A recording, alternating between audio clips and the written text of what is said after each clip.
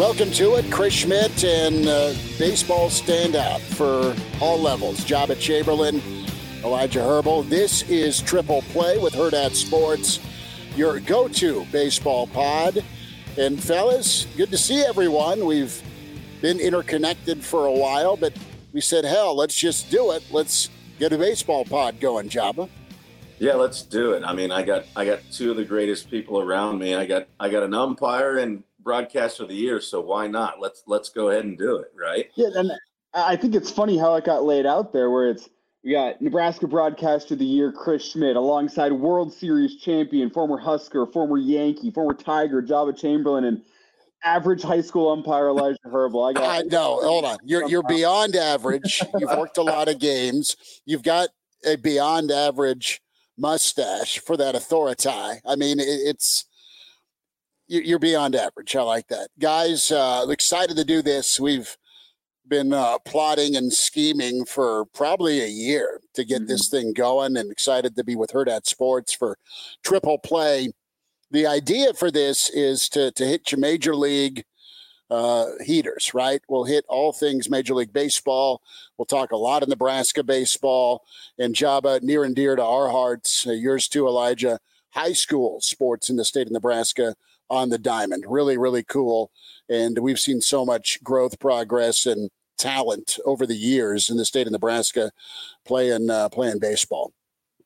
Yeah, I mean, it's something that I'm super excited. Love talking baseball, obviously, but being able to be with you guys and like get a different perspective and give our fans something that we haven't seen in the state of Nebraska. And you know what? The opportunity to share the state of Nebraska with everybody else as well.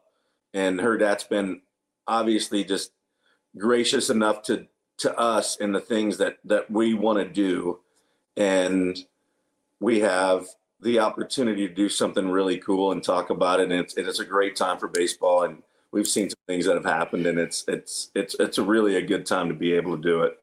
Well, this is the best time of year. It is the Fall Classic on the doorstep. You got the ALCS, the NLCS. Some surprises, Joba and Elijah, with how the regular season went. All things up for grabs in postseason. Your top three big dogs eliminated, and we're down to that Final Four, Philly and Zona in the National League. The Rangers, my brother has been a Rangers fan. Shout out Uncle Mark. With Nolan Ryan, brother. Like, he loves him some Nolan Ryan. Got him a lithograph for his 12th birthday. And Uncle Mark loves him, the Rangers. He's loved him forever. Still smarting about the World Series. Missed opportunity a bit back. And as a kid, I got this little pillow doll before the jokes fly in. It was from cousin Dino, but it was an Astro. It was a Houston Astro player. It looked like Nolan Ryan. So a little bit of Astro love back in my past. More so Oilers, love you blue, than Houston. But hey, they're kind of the black hat, and yet they're back at it. But how about this? Like, have you seen the story of Mattress Mac? Oh, yeah, I love him. And I've had him on a show before, and he literally so he's up for like $43.4 million if the Astros win again. Jeez. Like, I mean, really? Like, the dude just doesn't stop. He does not stop. Like, his love. And did you see he was supposed to throw out the first pitch, but Mattress Firm blocked him because they're like one of their components? And I'm like, they're a competing sponsor, right? Big match. Really, big match. You hear all the time about Big Pharma for your team, and he can't even throw out the first pitch. Well, he'll try and collect, but Joba, start with you and get your thoughts here on this wild postseason, and a thought here as we kind of preview the ALCS, Texas and Houston. Houston, old guard, Seager and Simeon, as good as you get up the middle with power and average. And your dear friend Max Scherzer could be added to the roster here. We'll know more later on. Yeah, I mean, obviously Marcus Simeon and what he's done, he's literally missed less than 5 games in the last 5 years. you got a dude that plays 162. That's, I mean, it's incredible. And with Seager and seeing what they've done and with the Rangers and the aspect of what they have done in CY, who was a teammate of mine in Kansas City, and just the way he thinks about the game is completely different. When you bring in a guy like Bruce Bochy, like it's a field guy. Like, he's a baseball dude.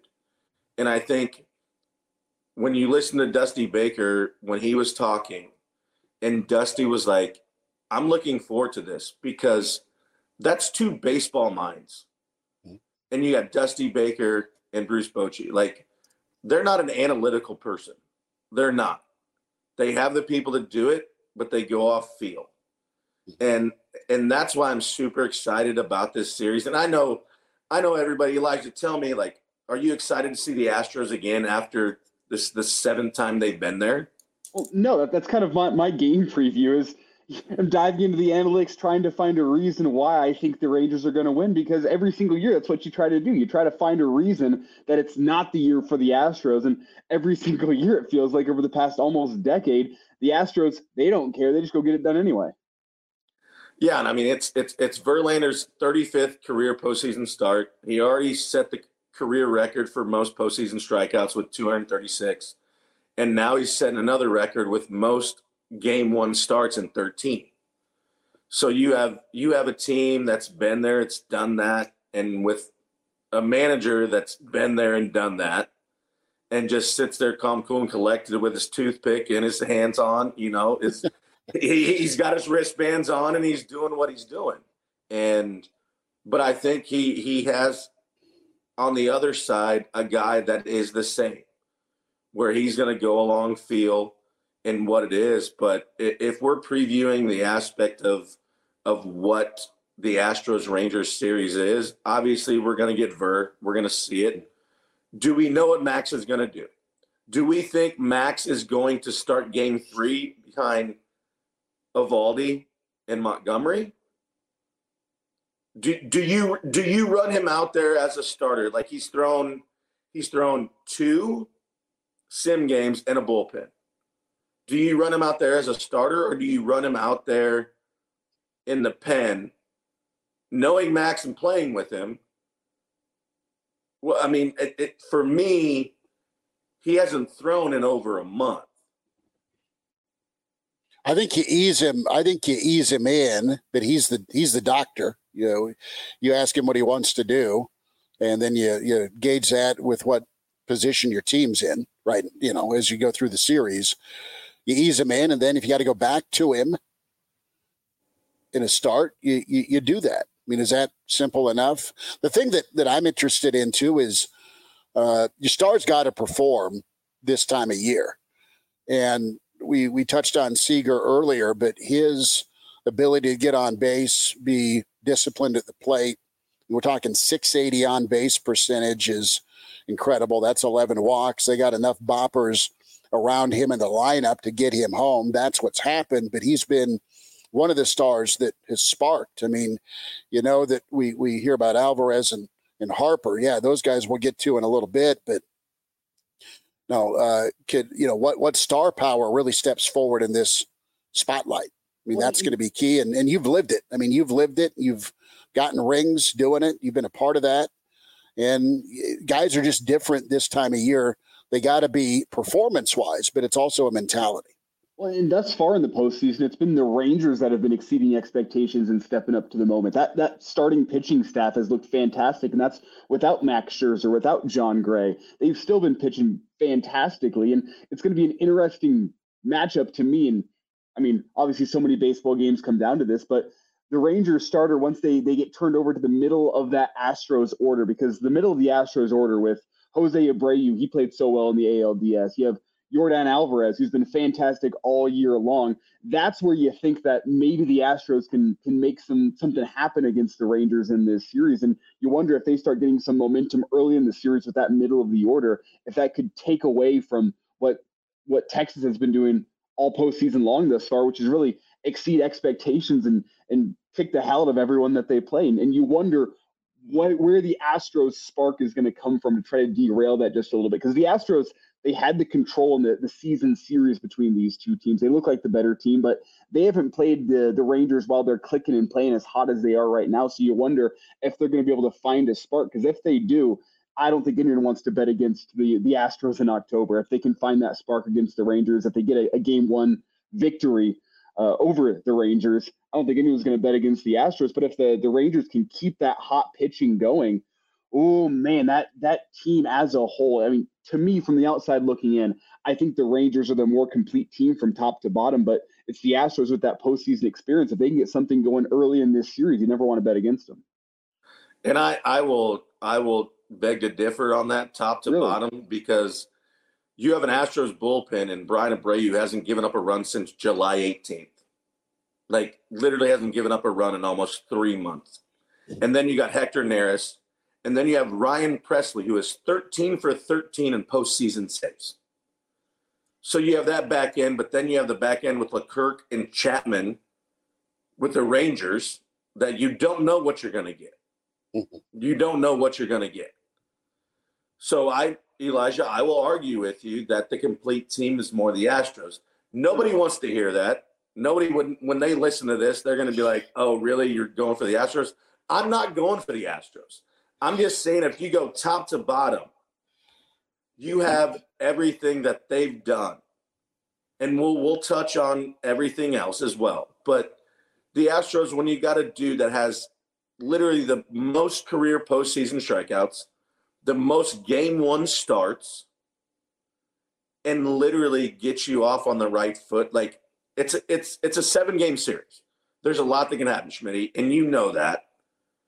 And it can happen. And then, like we touched on earlier, Scherzer could be the game changer for the Rangers in what he does. Well, in his experience, his greatness, something that you've been keen on, Joba. Elijah, you've weighed in on this too, when we've just shot the breeze, has been those early inning runs. Right, you want to get off on hey, you hear it in all forms and facets of sports, football, baseball.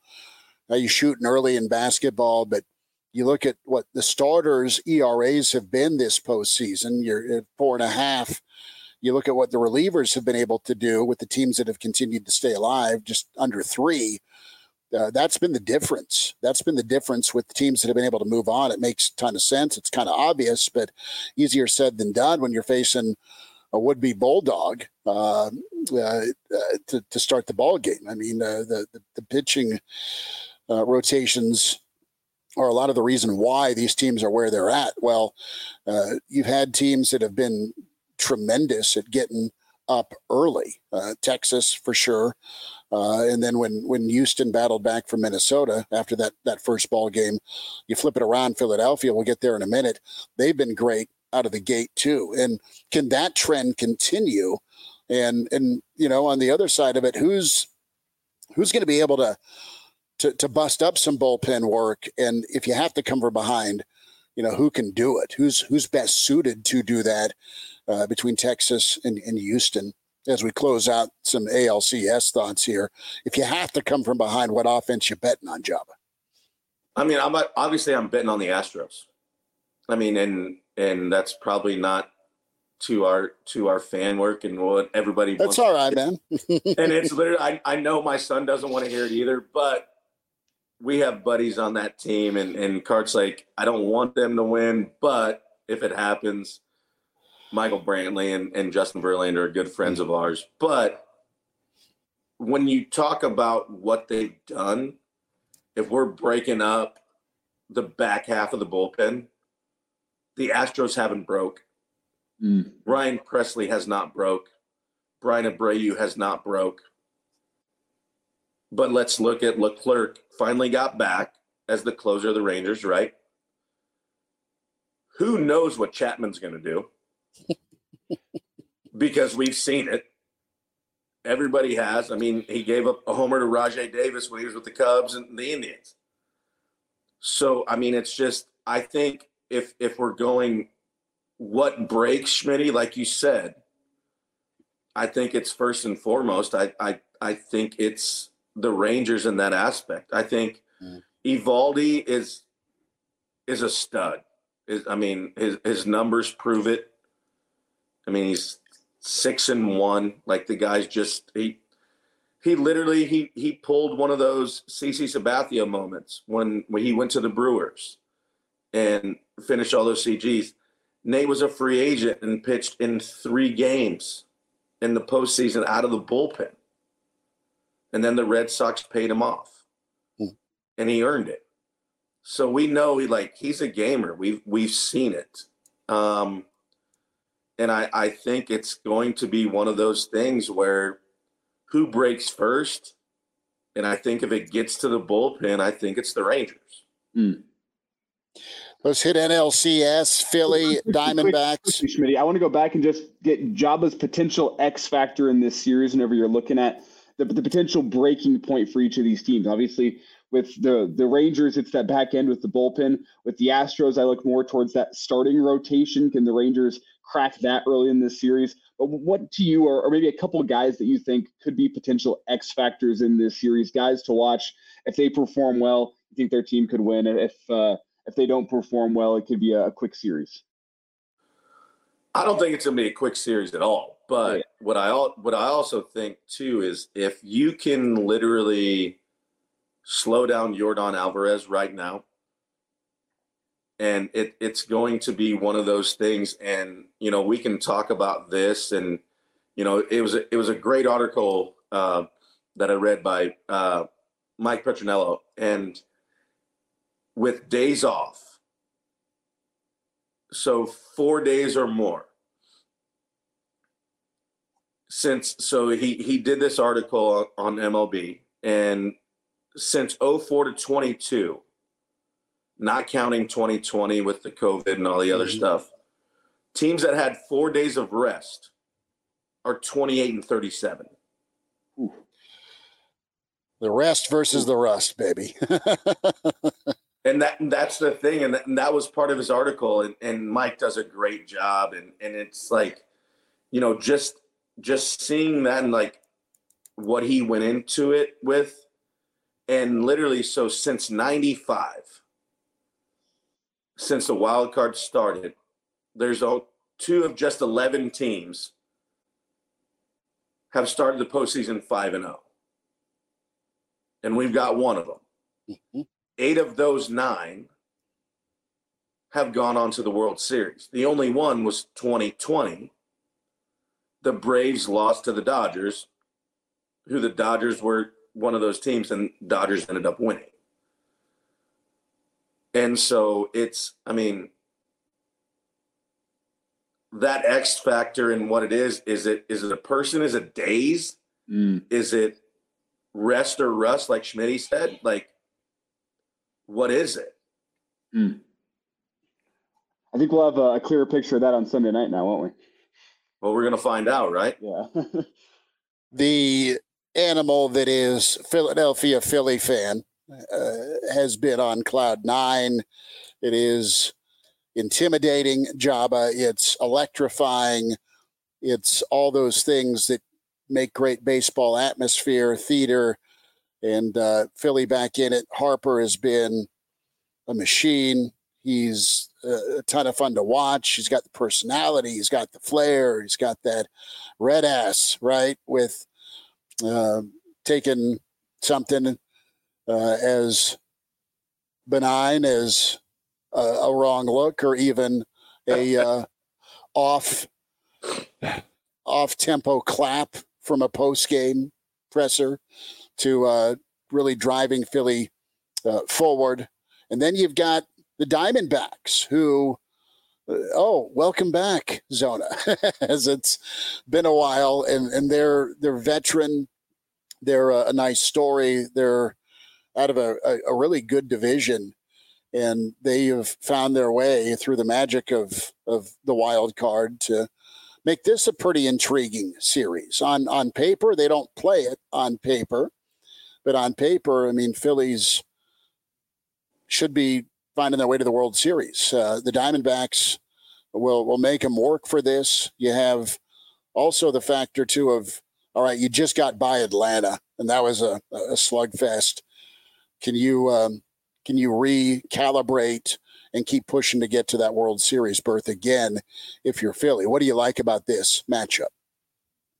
I mean, I think it's a great matchup. And first and foremost, like it's two guys that I played for, with Kevin Long and Rob Thompson. And, it took Tom's 59 and a half years to be a manager, and he deserved it long before that. And he is somebody that I admired for a long time. And Kevin Long has roots here with his wife and things like that. But I just think it's just seeing what they've done. I mean, you have guys step up. Like, I played with Nick Castellanos in Detroit, and such a great dude.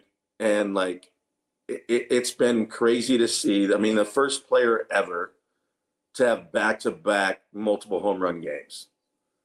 And then you got Bryce Harper, who hits 3 home runs. He goes 6 for 13, and just absolute dude's a monster. And it's literally, I saw this on Elias Sports, and Sarah Langs. Shout out to Sarah Langs. She's a stud. She is awesome. And the team has won 9 straight games that he's homered in. And when Bryce Harper homers, it's a win. Like, the dude's a winner. And, it's, coming back from what he did and still competing, the dude's a monster. Like, and he literally beat one of my favorite players ever in Chipper Jones for the most division homers with 10. And he's tied with Carlos Correa and Bernie Williams with 10. And it just, the dude knows, don't wake a sleeping dog. Like, I know it got out and whatever happened and this, that, and another thing, and we can talk about it. There's been stories here and there, but that's not our show. Our show is just talk shit and let's have at it. And it is just like, that's who we are, though. As baseball players, that's what we do. But at the same time, it's like, let it lie. I don't care if anybody's around. Do it at home. Then nobody can say anything. And it's just, you don't do that. And it's something that the Phillies, and literally they are so good at home. They're 10-2 in the last 2 years in the postseason. And when you want to talk about home field advantage, it's one of the best. And I've experienced it firsthand. And it is something special. But do I think the D-backs have something to prove? I do. And they've got Zach Gallen that's going to go. And Zach Gallen is a absolute stud. Knows how to pitch, goes about his business the right way. And you win game 1 as the D-backs, I think that changes. Oh, absolutely. I mean, you want to talk about, and I'm going to jump in here. Yeah, that is your battle of the bulge, so to speak, right? Where you get that game 1 and it shifts mentality. It increases a little pressure. Phillies thrived in big moments, but okay, how are they if they're having to come from behind series wise? And gets Joba, this, man, it gets a little tighter if you're down. So I think that game 1, Elijah, is uber critical here for the Snakes here in this series, whether it's a long series, a tight series, or a short series, because of Phillies' muscle. And I think so much on paper is advantage Phillies with the home field advantage. I mean, their bullpen, they have 6 or 7 guys in their bullpen that are throwing 96 plus. And they just got turned to that bullpen against probably the best offensive team in baseball this year and held them scoreless across 4 innings to go clinch that series in game 4. The bullpen came in and was fantastic, but they're now going up against a team that's probably been the hottest offensive team in baseball so far this postseason with the Diamondbacks. And I'm not sure many people were expecting that, but Corbin Carroll has been absolutely fantastic for this Diamondbacks team, kind of setting the stage for the rest of the order. And I don't know, it's that confidence and that swag, the mojo that the Diamondbacks are playing with. You wonder if the Phillies bullpen is going to be able to shut that down, because I think there is going to be a lot of pressure on the Phillies bullpen here with the amount of guys that they have, that they're going to turn to a lot of different guys in this series, try to slow down that Diamondbacks offense. Where on the other side, I think it's a case of a Diamondbacks rotation that's going to need quality starts, and they're probably going to try to slim down that rotation just a little bit and keep it to their trusted arms, which it's won some teams post seasons in the past, got some teams some World Series rings, but you worry about it in this series with the firepower that Phillies offense has. And I don't know, so much on paper to me. I think when you look at the Rangers and the Astros series, I see that as a 50-50 type series where I think it's advantage Rangers. I know, Joba, you might disagree with me on that, but it's the postseason experience with the Astros. You look at this one over here, and it's the hot team in baseball with the Diamondbacks. I don't want to bet against them right now, but you look at the experience and the star power in that Phillies lineup, and it's tough to argue against that. I have a much tougher time, I think, predicting this NLCS, this ALCS as opposed to the NLCS, just because of the star power with the Phillies. But then you have a team that's probably the hottest team in baseball. I'm having a tough time trying to figure out which of these two teams I like more. Well, and it's crazy with the D-backs, and obviously Corbin Carroll is an absolute monster. Yeah. Like he set a record. He hit .412 in the DS. He went 7 for 17, and he reached base safely 13 times. Set a record. Obviously, Rookie of the Year. The dude's a monster. Mm-hmm. You got Alex Thomas in the same aspect, that guy is coming up and doing the same thing. But obviously, as great as they are, I think, it's going to be interesting to see, as a team that's done something that's never been done in the postseason, hit 4 homers in a game. It's never been done. And like I said before when we talked, guy hits one foul and then it's another homer, right? That was magic. I mean, it's and it is what it is. But I will not doubt the D-backs at this point. Like, I know the Phillies coming in with the pedigree and their bullpen and the way, but Torey Lovullo, in the same aspect, I think it's going to be a Dusty Baker, Bruce Bochy game. I think it's going to be a Torey Lovullo, Rob Thompson game. I think it's how they manage the pitching staff and how they pull and do everything between them. Like, and that's one thing that I think a lot of people, we have 4 managers that are baseball guys. Not analytical people, not nothing. I understand that that's part of the game now. But you've got 4 dudes that are baseball guys that are going out and they're going to put their nuts on the line and ride with their dudes. And that makes me excited for this. Job, let me get who's going to be right, right? Who's going to be right? Who's going to be right? Who's going to be right with their gut? At this time of year, it's almost a chess match with that. And one of the things that I think, and I'm going to be watching for with the Diamondbacks, is that opportunity to get Zach Gallen out there 3 times this series. If it's an extended series, 7 games, which is kind of where I'm expecting this series to go, do you think they throw him out there 3 times? Because he's just so dangerous. You have the Phillies lineup. They're a little strikeout heavy at times, and that's where Zach Gallen really thrives. Do you think that they're going to be ready to throw him out there 3 times this series? I mean, that's like I said, I mean, it's whose nuts are on the line and what are you going to do?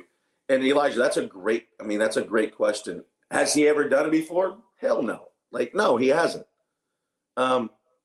Nobody can say that's an easy thing to do because, we'll have guys on and we can talk about like, hey, you pitched in the 7-game series 3 times. Like, no, that's just not something that is realistic.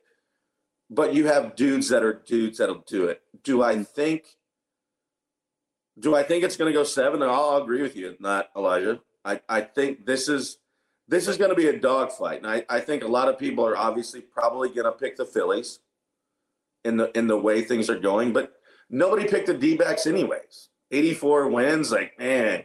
And then you go and sweep the Dodgers. Great. Yeah, here we go. So well, yeah. As I say, can their offense stay hot? Because it's out of character for them with their power surge.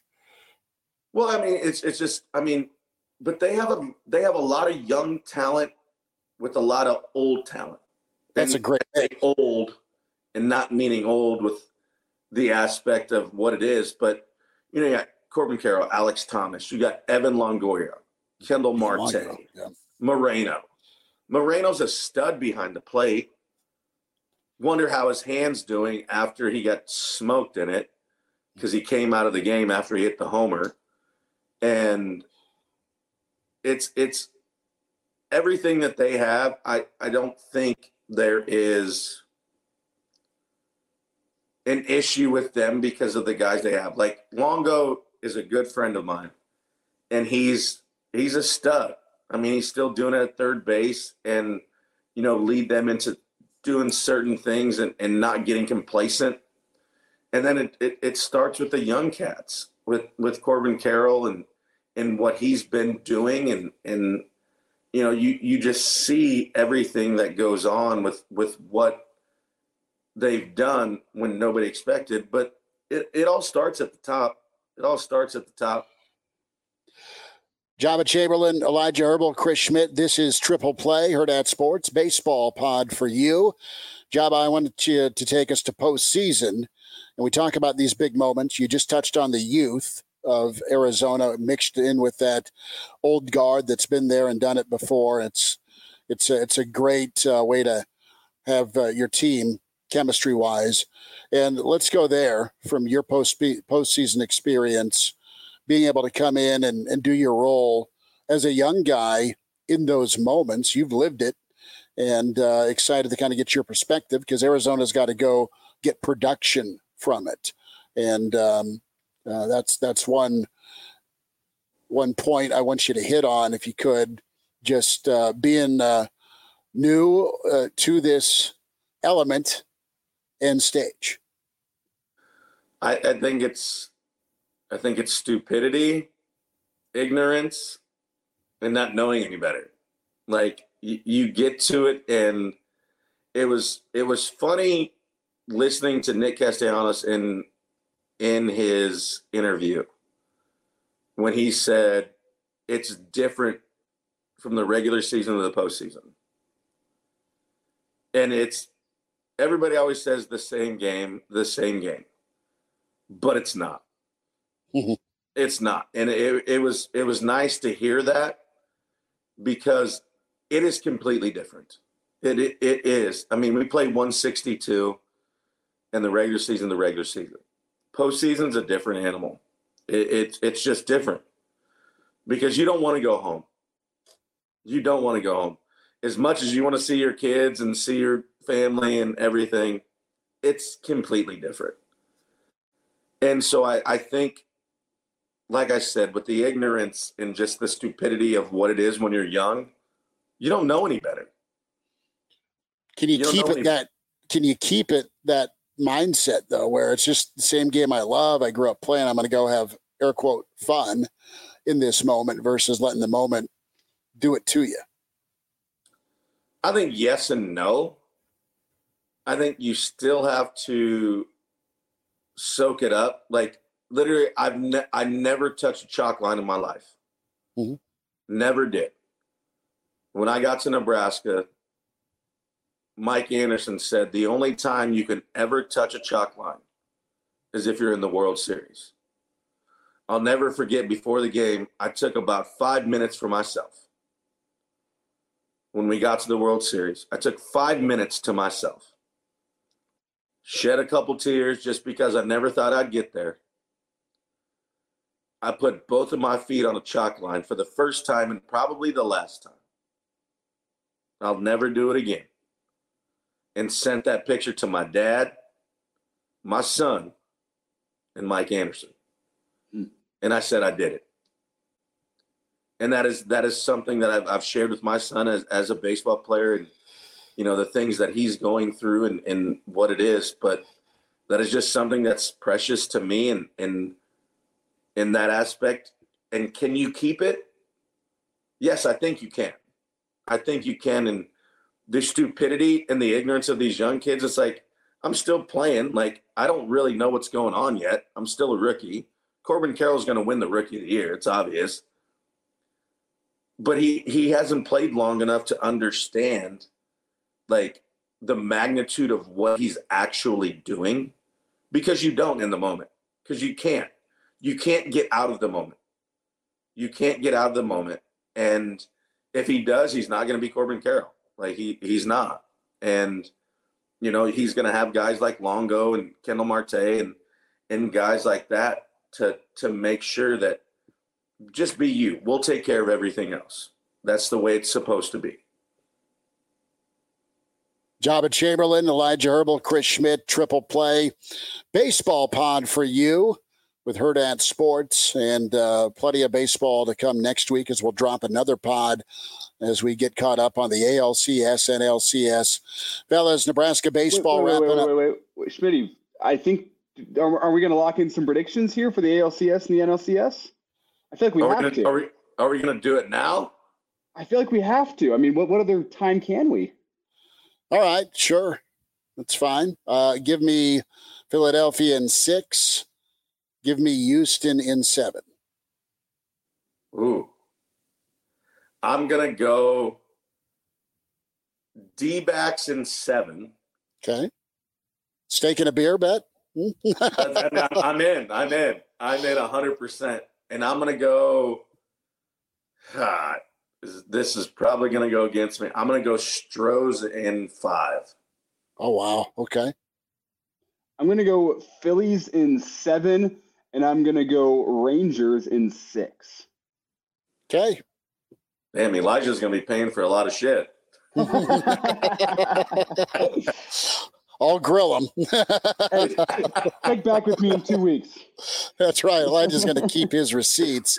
Now we get to Husker baseball, and let's dive in. Red-White scrimmage in series. Joba, you got Rob at the helm now. Rob Childress with Nebraska pitching. You got an exciting young guy in Dylan Carey for sure, and I meant Drew Carey. Forgive me, Price is Right fans. Drew Christo. Some of us go back to the Whose Line Is It Anyways days with Drew Carey, Smitty. You got Christo that had a good fall, and then a couple of young guys we can highlight too. Max Butenbach, big fan of the Butenbach family, and Max, his talent level, and then Will Jeske also going yard during that red-white. But spend a few minutes here on the Husker baseball outlook. Joba, some of your impressions, bud, with the young and some of the guys that really could pop this upcoming season for Will and company. Yeah, I think it was nice to be able to watch. I mean, mind you, it was just a back view and whatever. Mm-hmm. And, you know, we'll get those guys on and we'll have deeper conversations. But I think the way they swung the bat, I think there's opportunity there. I think there's a lot of opportunity for the young kids. You know, Will doing what he does, seeing if there's a place for him. You know, Max doing what he did. I love the aspect of what they did and the red team winning, and they had to get served dinner, and the white team literally had to have beans and weenies like that. I mean, that's hilarious. Like, it is pork and beans. Yeah. And you know what? Like, some of these kids, I'm like, I grew up on that. Like, let's go. Like, I didn't have any money. Like, that was a delicacy to us. But no, I think the camaraderie and I think what they're building there, we have a chance. And we all know that the Big Ten's not the greatest baseball conference, but we have a lot of really good talent, a lot of really good kids that can compete and win, and not only win at that level, but win at the next level too. And, you know, we've got the right people at hand. I think personally, and I'm very biased on this, and I mean, shit, it's our podcast. I can say whatever the hell I want. But I think Rob Childress is the glue that puts that together. Mm-hmm. I know Will's great, and don't get me wrong, and Jeff was awesome. Mm-hmm. He was my catcher and is a great baseball mind, but Rob's on a different level. Rob's a different person. He sees things differently. He's a proven winner. You can't take anything away from that. And I think Rob is the game changer for our program. And I'm so thankful and so glad that he's here. And I think it's not only going to help Will, but it's going to help the entire program and what it does. And it's, I'm looking forward to it. We'll have him on for sure. Like, I mean, I'll either tie him up and hold him down so he comes on and gives us at least, 5-10 minutes on our pod. But no, we'll get him on. And I think he's the game changer for our program. Job, I want to get your thoughts here because there's a lot of newer names in that Husker baseball pitching room. And whenever you look at those names, I think there's going to be a lot of chances for some younger guys to get some significant innings here this year. And I want to get your thoughts. What is Rob Childress going to be looking for from these pitchers as you make it through fall baseball into the spring? What's he going to be looking for from guys to see if he's going to be able to trust them on the bump in big-time moments? How big your nuts are? Literally or figuratively? Does not care. We worked on pitching mechanics one time when I was with Rob. One time. All he wants you to do is compete. He wants you to compete, go out and give me whatever you got. I don't care what it looks like. I don't care what it is. He is a dude that I love, and it's what I built my career on. Is I am who I am. I mean, for goodness sake, Rob made my entrance song. I didn't even do it. He did it. And he's that dude. Like, he is that dude. Like, I literally will never forget, Cart was at camp and Rob was throwing to my son. Hannah, his daughter, was right next to me.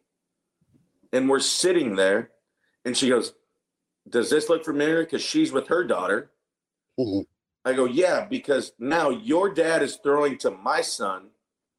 I was watching you when your dad was with me. Now I'm watching you with your kid and your dad is throwing to my son." Mm. And it's the craziest thing and it's the coolest thing.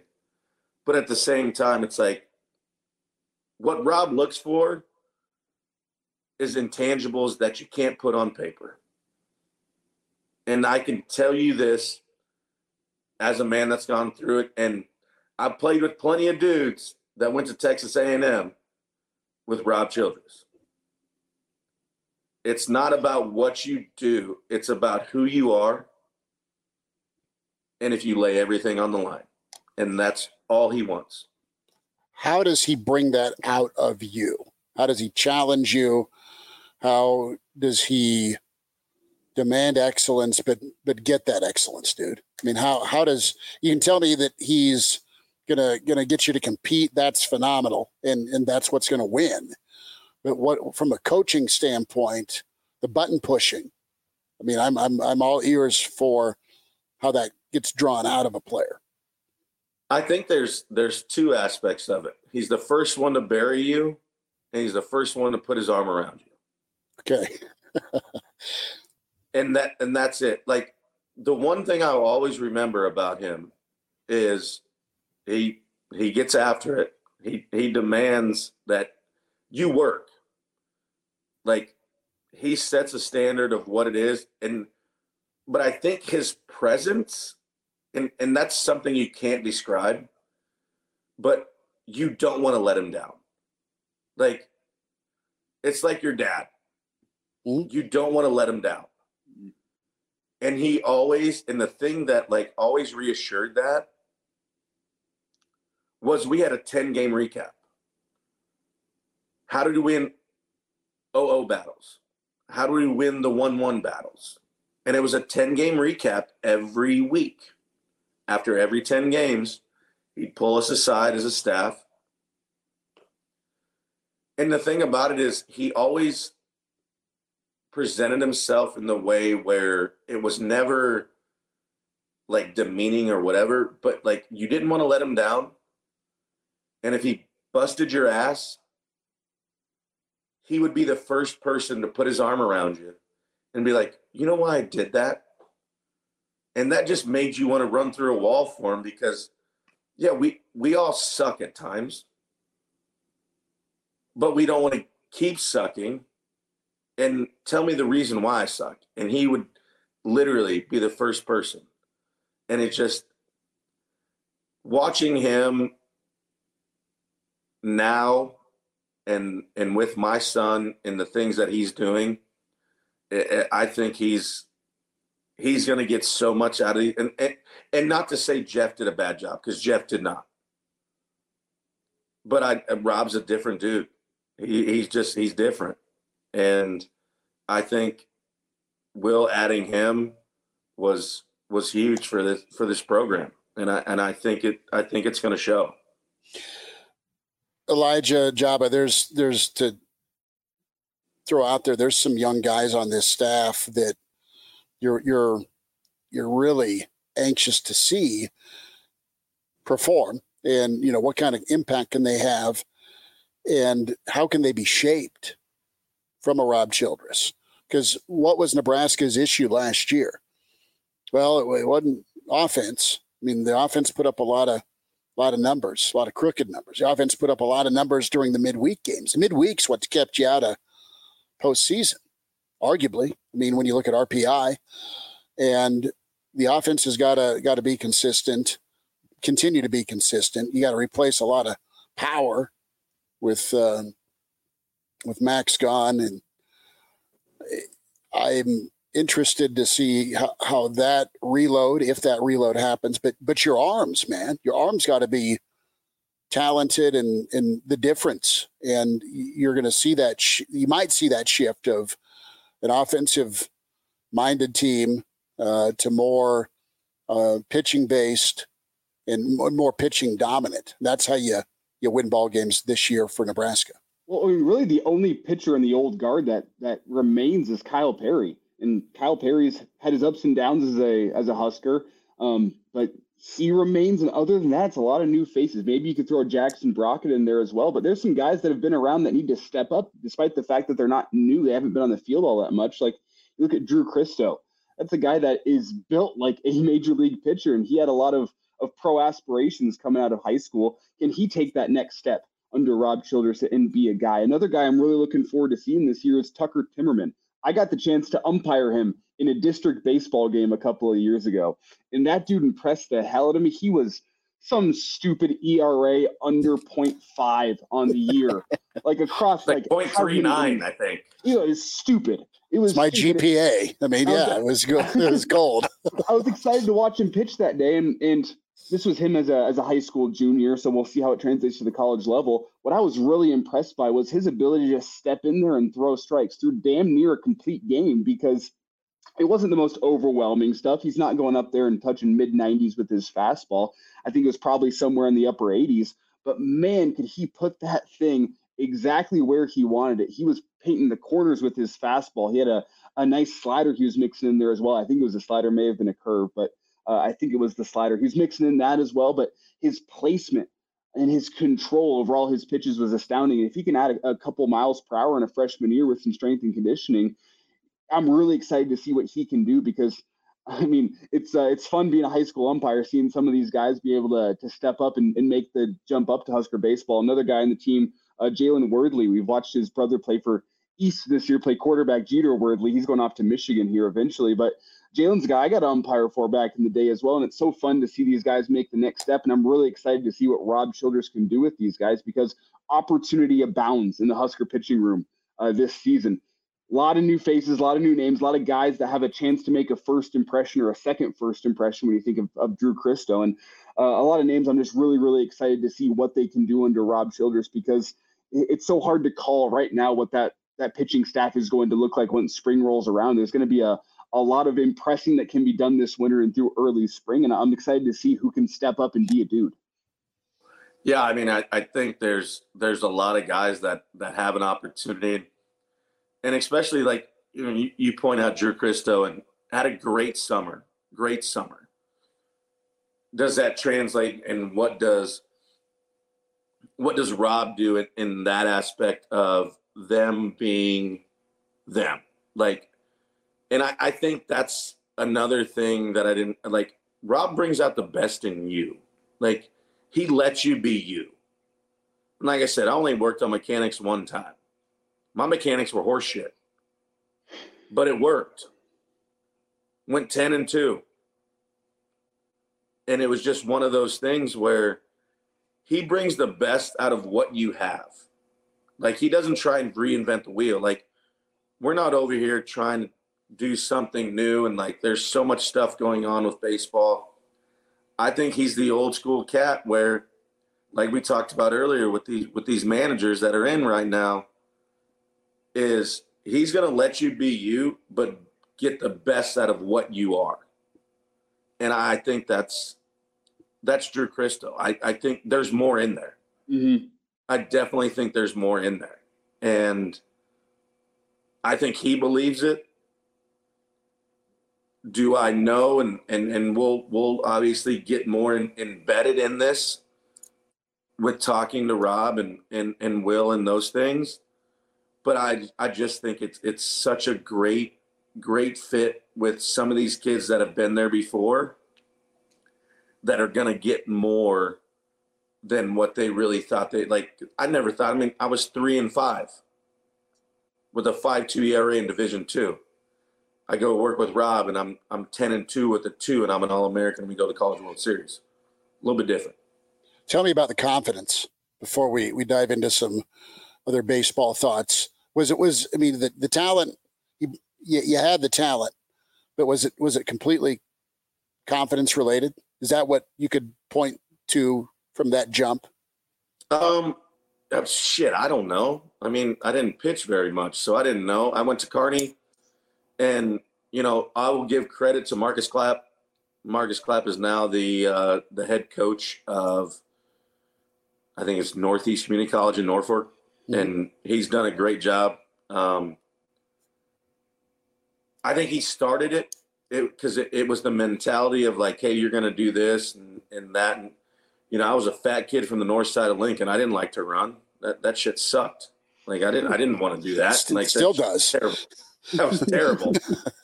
And so he made me run, and I did. And I think he instilled that in me, and that was part of the process. And it was just Rob in the aspect of what it was. I'll never forget. We went to Hawaii, and I pitched, and I did okay, not great. And then we go to Houston, and I pitch against New Mexico State. I win National Pitcher of the Week, blah, blah, blah. Then we go back to Texas, and we're playing Rice. And Rice is absolute fucking anomaly. Mm-hmm. And I'm pitching against Joe Savory, who's supposed to be a top 5 pick. And Rob comes and goes, "You got this game." I'm like, and that's where it started. Like, he he just said, "You got this game." Didn't say anything else. We didn't talk about it. We didn't say anything. And that's when I realized, I was like, you have the confidence in me to start against Rice, at Rice, against Wayne Graham. All right, I guess we're gonna go. I guess, here we go. And then the rest is history. And then he left me. He went to Texas A&M, asshole. He's back though. He's back, so we're good. We're good. It's Joba Chamberlain, Elijah Herbel, Chris Schmidt, Triple Play, your baseball pod with Hurrdat Sports. And I love hearing the Rob Childress, not only backstory with you, but just his impact. Guys, Joba, you've been at the majors for a lot of years, and fortunately or unfortunately, depending on what side of the fence you're on, or if you have a daughter that's a Swiftie, what's been beating everyone over the head is Travis Kelce and Taylor Swift. So I want to know what's the most famous significant other a teammate of yours has had? Man, like, you get together after a ball game, or there's some camaraderie going on. You go have a drink or go for dinner. I mean, and it's New York, man. So there's a lot of stars that are out. So I've wondered. I mean, kind of relating it back to what's sweeping. It's either been Dion or it's been Travis and Taylor. I had some really good teammates. Let's just put it that way. I know, and they had a lot of comparable star power that was on their arm. Oh, 100%. And you look at it, like I said, just a fat kid from fucking north side of Lincoln, and it's like you're literally lifting, and next thing you know, you look next to you, and you're like, oh, what am I doing? Like, where am I? And it's with Derek and Alex, and with Kate Hudson, and people, Minka Kelly. And you're just like, I've seen you guys on TV, and like, you never think it's real. Like, oh, you're a person. I get it. But it's crazy to think, like, when it was in 2009 when we won, it's that year we were walking out. I had two buddies from here, and Goldie Hawn and Russell are just he's burning a heater down. Kate's parents, and it's just like it's stupid to say because it felt normal, I guess. Sure. No, I get it. And I was like, no, like I was driving home, and yes, we do drive in New York, people. Yes, we do drive. But I'm like, hold on, that was Kurt Russell and Goldie Hawn. I'm like, what the hell just happened? And I'm like, oh yeah, Kate is dating Alex. Like that's Rudy from Used Cars. Yeah, I'm going way back with one of his early roles, but yeah, that's cool. Yeah, and it's just, it's crazy. But the coolest part about him is he's a huge, like, there's a great story about his dad. He owned a minor league baseball team. Because he was going to be a major league player, wasn't he, Kurt Russell? Yeah, he's a great baseball mind, like, but he can burn down them steaks. I mean, he gets after those. Is he a Marlboro Red guy? I didn't see what it was. I just walked out and he was burning them bitches down. If you guys haven't seen The Battered Bastards of Baseball, it's a documentary. I think it's on Amazon Prime. Maybe it's on Netflix as well. It's about that minor league team that Kurt Russell's dad owned. Right. Super, super good documentary. If you guys are into the baseball documentary, it's really good. Listening, highly recommend The Battered Bastards of Baseball. My roommates, they aren't into baseball, but they really like that documentary because, oh, hey, look, it's Kurt Russell. And some really, really good behind-the-scenes stories there of Kurt's history with baseball. We'll end this episode 1 of Triple Play, Joba Chamberlain, Chris Schmidt, Elijah Herbel, with an off-topic topic, so to speak, but ballpark food. Yeah, and we're gonna try and keep everybody interested with some dumb shit. So what's the go-to at the ballpark? And with me, it was I always wanted, just give me a freaking hot dog. I love hot dogs. But as I got to being a dad, I would not get that 30th hot dog. I'm kidding with the amount, but I always had to buy Junior those goddamn frozen strawberries on a stick with chocolate that cost $400. That was his thing. Every time I go to a ball game, he still gets them. They're on the kebab spikes. They're, I don't know, about a foot long. They're expensive as hell. They melt. It looks like a chocolate balloon blew up on his pants. But he'd always crush them. So that was his thing. So I got to say the strawberry or the frozen fruit on a stick with chocolate. That's what Junior always shook me down for and always still shakes me down for. That's the ballpark food that I think of. Okay, question is, and I want our listeners to answer this as well. What is the right condiment for a hot dog? What do you put on your hot dog? It's mustard and relish. Elijah? Mustard. Don't and ask this guy. Mustard and sauerkraut is like the traditional, but like if you're giving me all the condiment options, I'm going nacho cheese.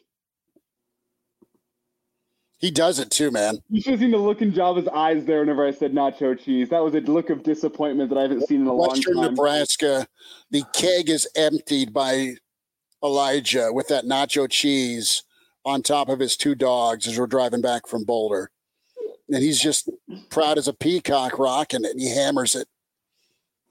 Speaking of fat asses from North Lincoln, I'm sounding like a giant fat ass right now going hot dogs and nacho cheese. You go plain?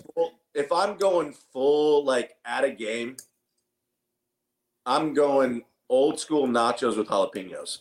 Okay. Ooh. Those are good. You going helmet nachos, or just plain nachos? Well, it doesn't matter. And I will say, being a fat kid growing up and understanding it, a Frito pie at a game hits different. Hits different. It's a good call. Different. The Frito pie is a solid take. I'm kind of boring with just the hot dog and the fruit on a stick. I think, bless his soul, I miss him daily. I think Dad probably he got after Miller Lite in the third deck one year in the mid-'80s, got after the Miller Lights, and just had a hell of a good time. It's 1,000% humidity. We're down at a Royals game. The Yankees are playing. There's Dave Winfield. There's Don Mattingly, and then there's Bo Jackson. And it was just awesome. Every year, go see the Yanks, right? Mattingly and company, and there's Bo Jackson, or Dad's sitting up there, and I don't know. He's nuts. He sat with us. He started the game with us, and then he'd drift over to someone else in a different section. He just had a hell of a good time at ballparks and just crushing, probably at that time, $6 Miller Lights draws. Get it in your calendar, guys. Next summer, us 3, we need to hit a ballpark, and we need to try to hit the 9-dog, 9-beer challenge. Oh. 9 innings, 9 hot dogs, 9 beers. I've heard it's next to impossible with the new pitch clock rules. I think one of us 3 can do it. I can get dogs. I will say Carter's going to hate me for this, and obviously Carter will be on our show. But Carter, when he was younger, was a huge cotton candy guy. That's good. Man. Oh, completely. No, cotton candy is right up there. Candy guy. He's going to hate me for that, which is fine. I don't care. He can't beat me up yet, so we're good. Hey, Triple Play, love this first episode. Subscribe to it and find it with all of your podcast platforms with Hurrdat Sports. Triple Play, Joba Chamberlain, Elijah Herbel, Chris Schmidt. We'll be back at you next week talking more Major League Baseball postseason here on Hurrdat Sports.